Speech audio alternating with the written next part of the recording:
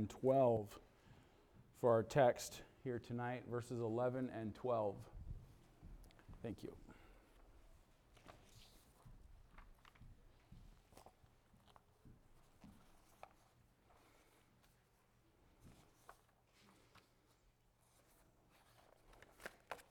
I have some prayer letters here for us for later, too.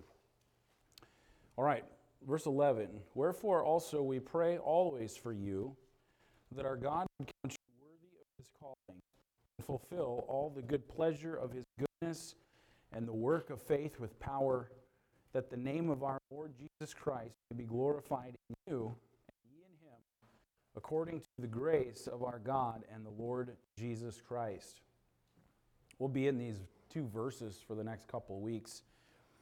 But before we get to them, we need to kind of rehearse the context and rehearse where we've been since we started 2 Thessalonians. And as we started this second letter that Paul wrote to the church in Thessalonica, we began by highlighting Paul's greeting to them as a church. And we made note of the fact that, first of all, they were a church that he was very proud of.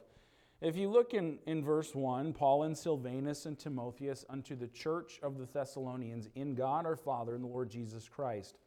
Grace unto you and peace from God our Father and the Lord Jesus Christ. Excuse me.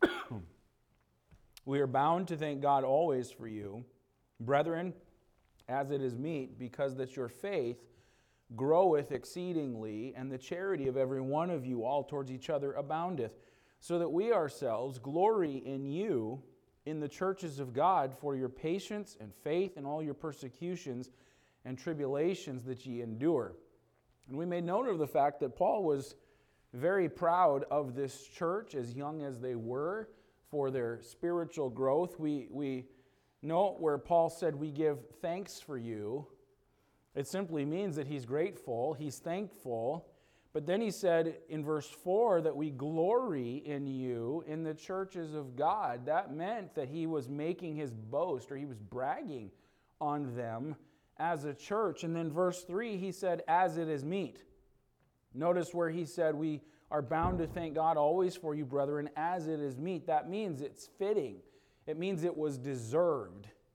So in other words, Paul says, we are so grateful for you, and we're so proud of you. And in fact, we're so proud of you that we are regularly speaking about you, bragging on you among other churches, and you deserve it. And so Paul notes that they were a church to be proud of, and then we began to highlight the things that Paul was actually thankful for and bragging on them about. In verse 1, we noted that they were a church full of genuine believers. Paul said, you are in God, our Father, and in the Lord Jesus Christ. They were in Christ.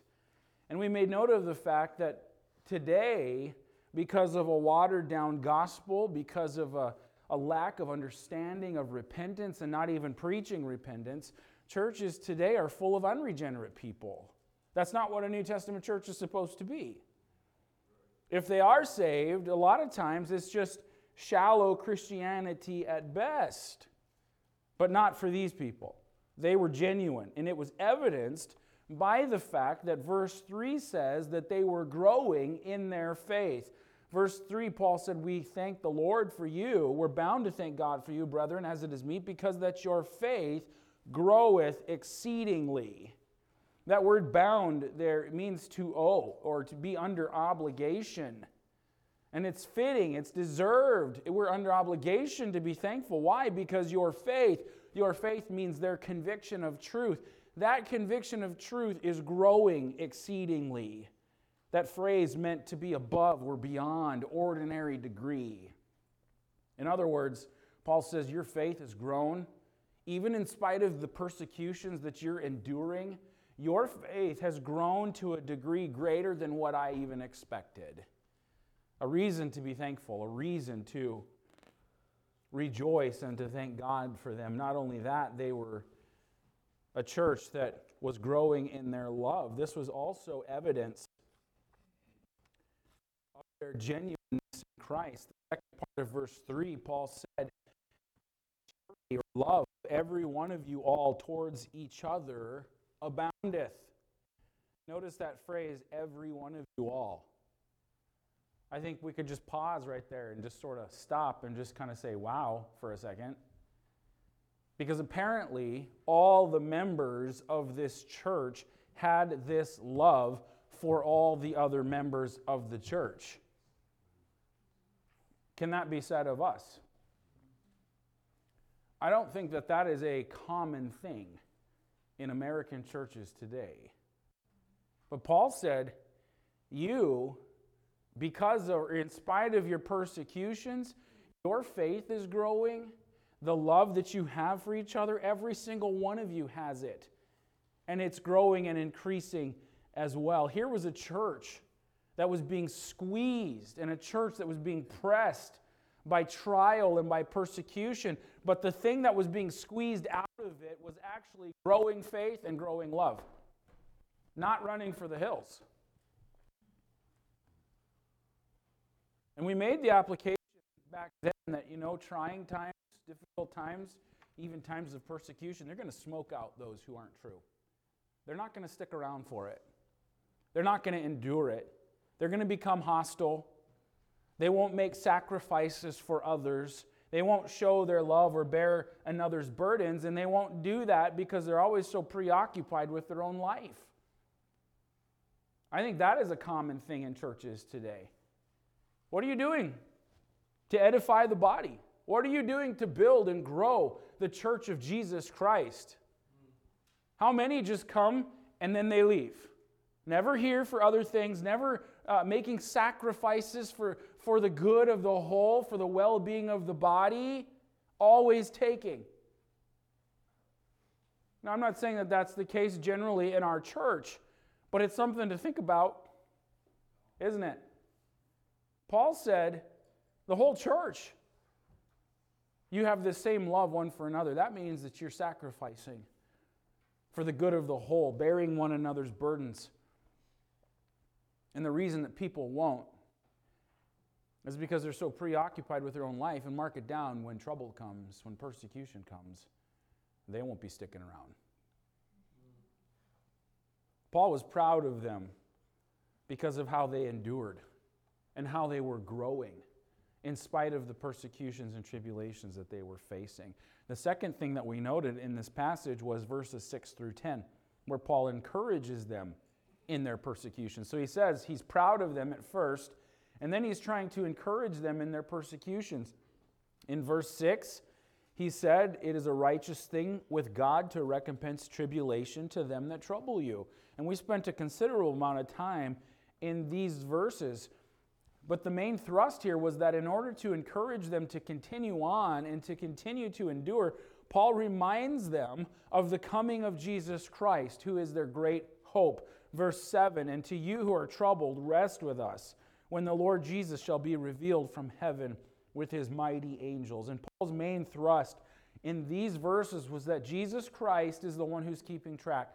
Those who are troubling you, he's keeping track. It's a just thing with God to recompense that trouble. He's also going to keep his word, and he's going to come again. And when he does come again, it's going to affect this whole world, but it's going to affect people differently.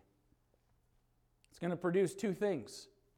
We said it was going to produce rest, but also retribution.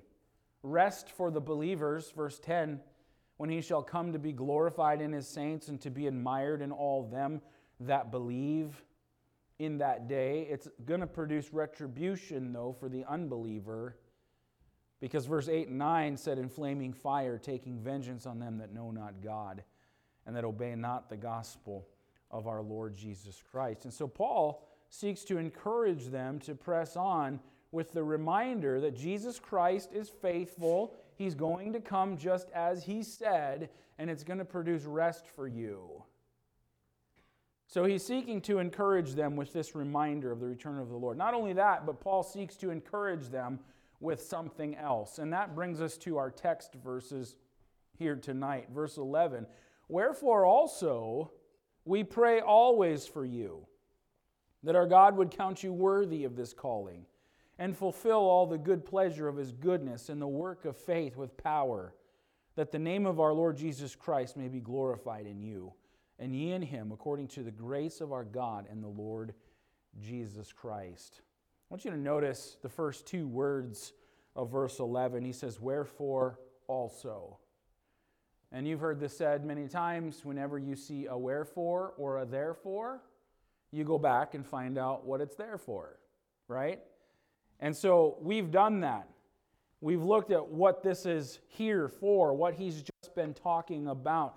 And Paul prays for them because of persecution and trial. Not only was he trying to encourage them to continue on with the fact that Christ is coming again, he was encouraging them in their persecution. They were enduring. Christ is keeping track. He's coming back again. He says, but I'm also praying for you. I'm also praying for you in your trials. And let me just stop here for a second and make an application. Many times, our prayer is very self-centered and even shallow. The prayers of Christians are often misdirected and very short-sighted and, in fact, selfish. What do Christians typically pray for? Well, it's not uncommon at all to hear prayer for health. Not wrong to pray for health. But a lot of times that's like the big deal with people. I think you see it in not so much typically the missionaries that we support, but I've seen it many times in missionary prayer letters. The one thing that they focus in on is our health, our health, our health. Not that it's wrong to pray for health, but people pray for health. They pray for happiness. They pray for success. They pray for personal benefits. They pray for comfort in their life. They'll pray for solutions to fix all their little problems in life. They pray for a healed body, a home. Pray for food, a job with more money. Things like that. And those things certainly make up a part of life, yes. But those are the kinds of things that were very, very low on Paul's priority list. They're also very low on the priority list of Jesus Christ, because Jesus was the one who said, basically, take no thought for what you're going to eat or what you're going to drink or what you're going to put on, knowing full well that God supplies all of those things. In fact, what you need to get on with is getting on with the matters that relate to the kingdom of God. Those are the important things. James 4 and verse 3 says, ye ask and receive not. And here's the reason why. Because ye ask amiss, that ye may consume it upon your lust. And that tells us something. It tells us that so very often we not only pray for the wrong things, but we also pray for the wrong reasons. Well, we're going to look at these two verses over the next couple of weeks, and we won't get all the way through here tonight, certainly, but we're going to consider two things from these verses. We're going to consider Paul's prayer, but secondly, we're going to consider Paul's purpose. Verse 11 shows us Paul's prayer. He says, wherefore also we pray always for you. And then verse 12 shows us the purpose, that the name of our Lord Jesus Christ may be glorified in you, and ye in him. And so these are the two things that we're going to consider. Let's start in verse 11 with Paul's prayer. Verse 11, again, wherefore also we pray always for you, that our God would count you worthy of this calling, and fulfill all the good pleasure of his goodness and the work of faith with power. What is it that Paul prays for? So we have the context. He's proud of them as a church. He's encouraging them in the midst of their persecutions, reminding them that Christ is coming again. But in the meantime, Paul's trying to encourage them with this thought. I'm praying for you. But what exactly is he praying for this church? It's certainly not for wealth. It's certainly not for happiness. It's certainly not for a job with more money. It's not even for their health at all. The very first thing that he says is, I'm praying for you that our God would count you worthy of this calling. Counting them worthy of this calling. What call is he talking about? What call is that? Well, we have to remember what the context is. The context of this verse is the context of suffering. This is what he's talking about, that God would count you worthy of suffering. They had been called to suffer for Christ Jesus. Paul prayed for them in their suffering. And here it is, friend, not that they would escape the suffering, but that they would be counted worthy of God in the suffering. All of a sudden, this becomes pretty powerful. Paul's prayer is pretty deep. It's not for petty temporal things. It is for the deeply spiritual. The word counted here in verse 11, that our God would count you worthy. The word count means to make. That God would make you worthy. The word worthy means deemed, fit, or deserving. So that God would make you fit or deserving of this calling. This calling, that word, I was blown away by this. The word actually means an invitation. That the Lord Jesus Christ, that Paul is praying for them, that God would make them fit and deserving in this great invitation, this invitation to suffer with Him. They were invited to suffer with Christ, that Christ might receive the reward of His sufferings. And friend, we are invited to do the same thing, to suffer with Christ or for Christ. Listen, we pray for deliverance for ourselves. When we think about what's happening in the world and we look at Bible prophecy and we see what's happening in America and we start to imagine what could be coming and we imagine this and that, what is the first thought in our mind? Oh, I hope I don't have to suffer. I don't want to suffer. Lord, protect us from suffering. Even though I don't know what the suffering might entail. Why is that? Because our natural bent is toward comfort.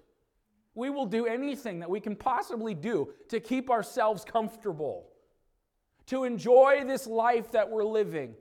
I want my lifestyle, and I want my friends, and I want my fun, and I want good money, and I want to be able to do these things, and I don't want anything to disrupt my happiness. Am I connecting? That's what we're bent towards. That's our natural inclination. I don't want hardship in my life. And we start to pray for deliverance for ourselves. You know, when it comes to being about our mission for Christ, as a New Testament church, to preach the gospel to every creature, that job belongs to this church, but a church functions according to its members. So that job belongs to you. But what is our inclination so often? I don't want to stand out. I don't want to be a vocal witness for Christ because I will look weird. I will find persecution, or I will be made a fool of, and I don't want to be counted as a fool for Christ.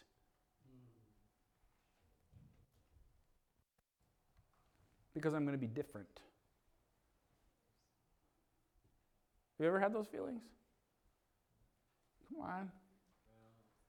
I'm not super spiritual, so you can be honest with me.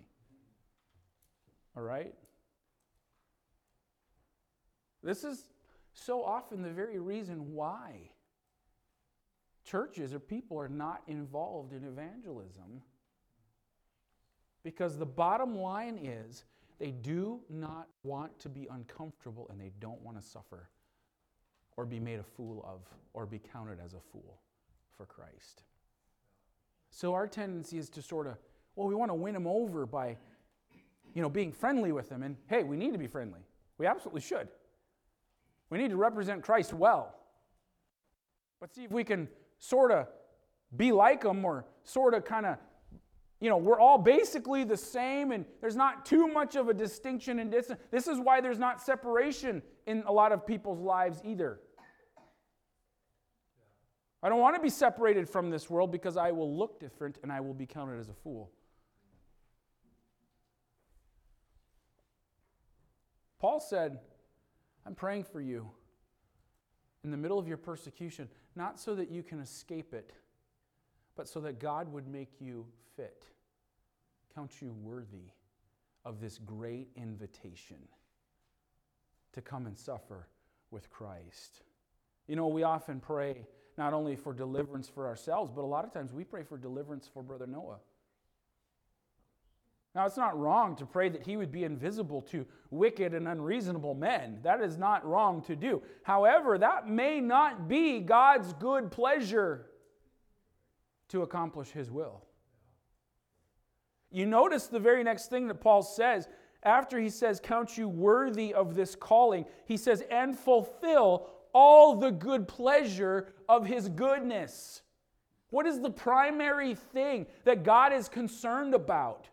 Fulfilling His good will. That's the thing that He's concerned about. And if suffering was part of God's good will and good pleasure, then Paul says, I'm praying for you that God makes you fit and worthy in that. Because it's a great invitation of God that He's giving. Paul didn't pray for their deliverance, only that they would be fit, deemed fit, and endure in this great invitation to suffer. The question that comes to my mind then is, how am I deemed fit? Counted worthy of God. And it's God. Notice what Paul says. We pray always for you that our God would count you worthy of this calling, this invitation. How is it that God makes me or counts me worthy of this calling? How am I deemed fit? Is it by my own convictions to stand? The world is falling apart. Churches are falling away. But I am convicted. I'm going to stand on the truth no matter what. Is it by my conviction to stand for truth? Is it by my high pain threshold? Because, if I stand for truth, it's going to bring persecution in my life. That might mean something. Listen, I might find myself in jail. I might find myself worse off than that. But you know what? I'm not going to budge. Is it by my conviction for truth, my high pain threshold, by determination not to move an inch? Is that what makes me worthy? Again, you need to understand what the word count means. It means to make. It means to make. That God would make you fit of this great calling. Here becomes the key to the whole thing. And I want you to turn to Philippians chapter 3 with me. Philippians chapter 3 and verse 7.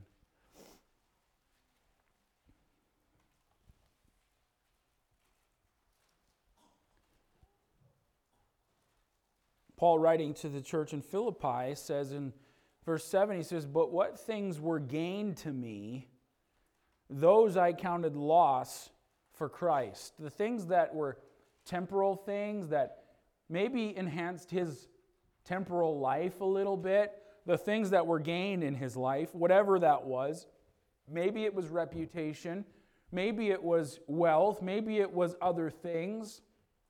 Whatever it was that was gained to him or lifted him, those were the things that he counted loss for Christ. Yea, doubtless, and I count all things but loss for the excellency of the knowledge of Christ Jesus my Lord, for whom I have suffered the loss of all things, and do count them but dung, that I may win Christ. The word win here means to gain. And so Paul says there's something much bigger, much greater than the things that were gained to me in life. Those are things I counted as loss. They're not worth a pile of dung, actually, because, listen, I count those things as loss so that I can gain the excellency of the knowledge of Christ. And I've suffered the loss of all things. And the reason, or so that I can win or gain Jesus Christ in my life. Now he says, and be found in him, not having mine own righteousness, which is of the law, but that which is through the faith of Christ, the righteousness which is of God by faith. Here's the thing, that I may know him, and the power of his resurrection, and the fellowship of his sufferings, being made conformable unto his death. Paul says, I count all those things as lost because my higher priority is to gain Jesus Christ. It's Christ's likeness that is the focus here. More of Christ, more of him in my life, even if that means through suffering. He says, I've suffered the loss of all things, he says. And he says, and I want to know Christ and the power of his resurrection and the fellowship of his sufferings, being made conformable unto his death. The word fellowship of his sufferings, it means a partnership. In partnership with Christ. There's an invitation to come and to experience more of Jesus Christ. And now notice what he says in verse 11, if by any means I might attain unto the resurrection of the dead. The word attain means to arrive. If by any means I might arrive unto the resurrection of the dead. What does that mean? Basically, what he's talking about is perfection. Sinless perfection. There's only one who is sinless and perfect. It's Jesus Christ. He says the goal is to arrive like Jesus Christ. Then he says, not as though I had already attained. That word attain means gotten a hold. Not as though I've already gotten a hold of this. Either we're already perfect, but I follow after. I'm pursuing this. If that I may apprehend that for which also I am apprehended of Christ. The word apprehend means to possess. So he says, it's not like I've gotten a hold of this yet, or we're perfect at it, but I'm pursuing after this so that I can possess the same thing that I am possessed of, which is Jesus Christ. He's talking about the focus and the drive to know and understand and learn and be like Jesus Christ. How am I deemed fit? Well, it's not by my conviction. It's not by my pain threshold. It's not by my determination not to budge. It's not that at all. It's him. It's Christ. It's God who makes me fit for this purpose. He is the one who's going to make you fit. Now, if you look back in our text, notice that Paul says, he wraps it up in verse 12, where he gives really the bottom line for it all, that the name of our Lord Jesus Christ might be glorified in you and ye in him, according to the grace of our God and the Lord Jesus Christ.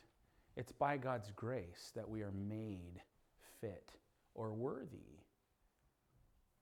There's a great invitation to be in partnership with Christ and his sufferings. And the result of that is that we would know him more intimately. Notice what else Paul says in 2 Corinthians chapter 4. Turn over there. 2 Corinthians chapter 4. Verse 7.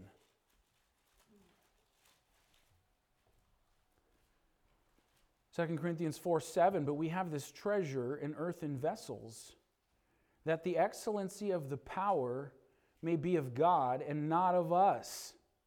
We are troubled on every side, yet not distressed. We are perplexed, but not in despair. Persecuted, but not forsaken, cast down, but not destroyed, always bearing about in the body the dying of the Lord Jesus, that the life also of Jesus might be made manifest in our body. For we which live are always delivered unto death for Jesus' sake, that the life also of Jesus might be made manifest in our mortal flesh. So then death worketh in us, but life in you. Paul says here the thing that's going on in the persecution and the suffering and the distress and all of these things is the power to do so, that it might be of God and not of us. And the result is that the life of Christ would be made known in me, and I would be more like Him. Look at 1 Peter chapter 4. 1 Peter chapter 4. Look at verse 12. Peter writing to persecuted saints as well. And he says in verse 12, Beloved, think it not strange concerning the fiery trial which is to try you, as though some strange thing happened to you. Now he uses the word strange 2 times in that verse. We'll read the other verses in a minute. But he uses the word strange 2 times. Beloved, think it not strange concerning the fiery trial which is to try you, as though some strange thing happened to you. 2 different words, 2 different meanings. The first word, strange, means surprise with confusion. So in other words, don't be surprised and don't be confused over the fiery trial which is going to try you, as though some strange thing happened to you. That word means alien or foreign. So don't be surprised and confused when trial comes into your life, as if that is some alien or foreign thing to you. No, don't be surprised by that. Why? Because Jesus said in this life you're going to have trouble. You're going to suffer persecution. It's a common thing. It should be a real thing. And these saints were experiencing real persecution. But then he says in verse 13, notice this. Instead of thinking it strange and being surprised and being confused, instead of that, he says, rejoice, inasmuch as ye are partakers of Christ's sufferings, that when his glory shall be revealed, ye may be glad also with exceeding joy. If ye be reproached for the name of Christ, happy are ye, for the Spirit of glory and of God resteth upon you. On their part he is evil spoken of, but on your part he is glorified. Isn't that interesting that Peter says, in the midst of trial, instead of being surprised and confused at what's going on, instead of that, we should rejoice. And the reason we should rejoice is because we're actually really blessed. When we suffer, the glory of God rests upon us. It's God's strength in us. The passage teaches us that we become partakers of Christ's suffering, and His Spirit and His glory rests upon us. Suffering, listen, friend, here it is. Suffering is an opportunity for God to glorify Himself in your life. So when we pray, instead of praying for deliverance, Lord, I don't want to suffer. I don't want to feel the pain.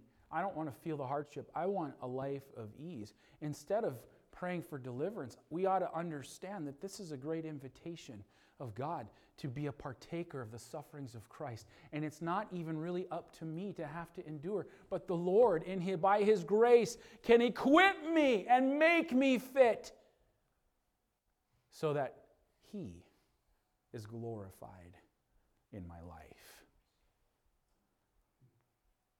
It's an opportunity for God to glorify Himself. Paul's prayer for this church was not to get out of their persecutions and their sufferings, but that God would make them fit in the suffering.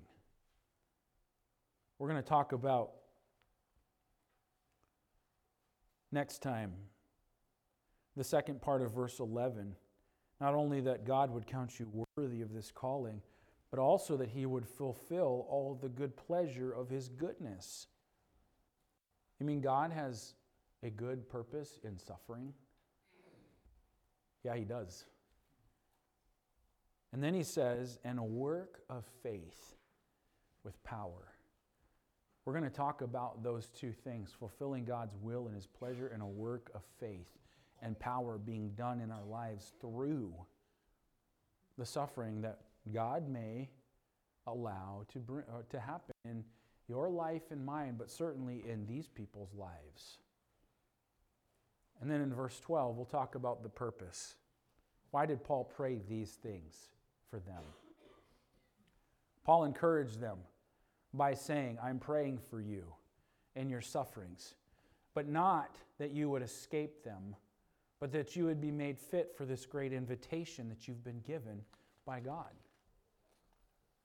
Because what it will produce is God's good will and God's good pleasure being done in your life, and it's going to produce a work of faith and power inside of you as well. So, let me wrap it up here for tonight with this question. What do you pray for? When it comes down to you, your life, your family, the people in your world, the people you love, your church, for what do you pray?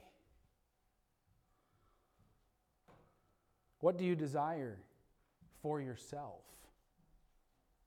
What do you desire for the people that you love? What do you desire for the people in your church? What do you really want? Well, our natural bent is to pray, Lord, deliver me. Not, Lord, make me fit and equip me for whatever trial it is that you want me to go through. You want to pray for one another? You take a lesson from the Apostle Paul. This is how we pray. Why? Because these are the things that concern God. These are the spiritual things, the important things that concern God.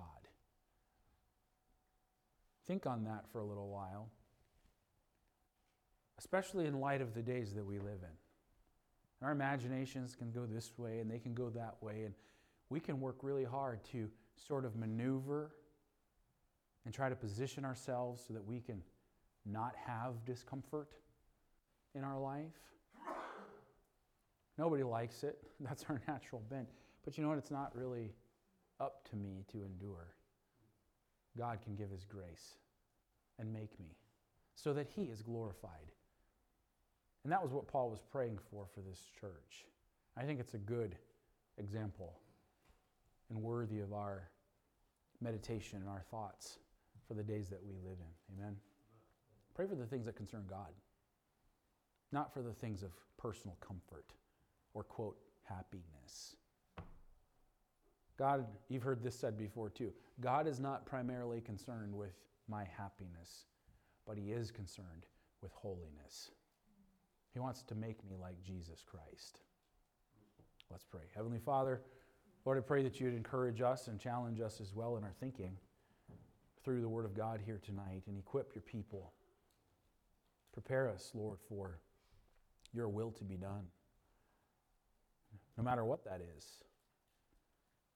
that the good pleasure of your will is accomplished in us, that Christ is indeed glorified in our lives. In Jesus' name, amen.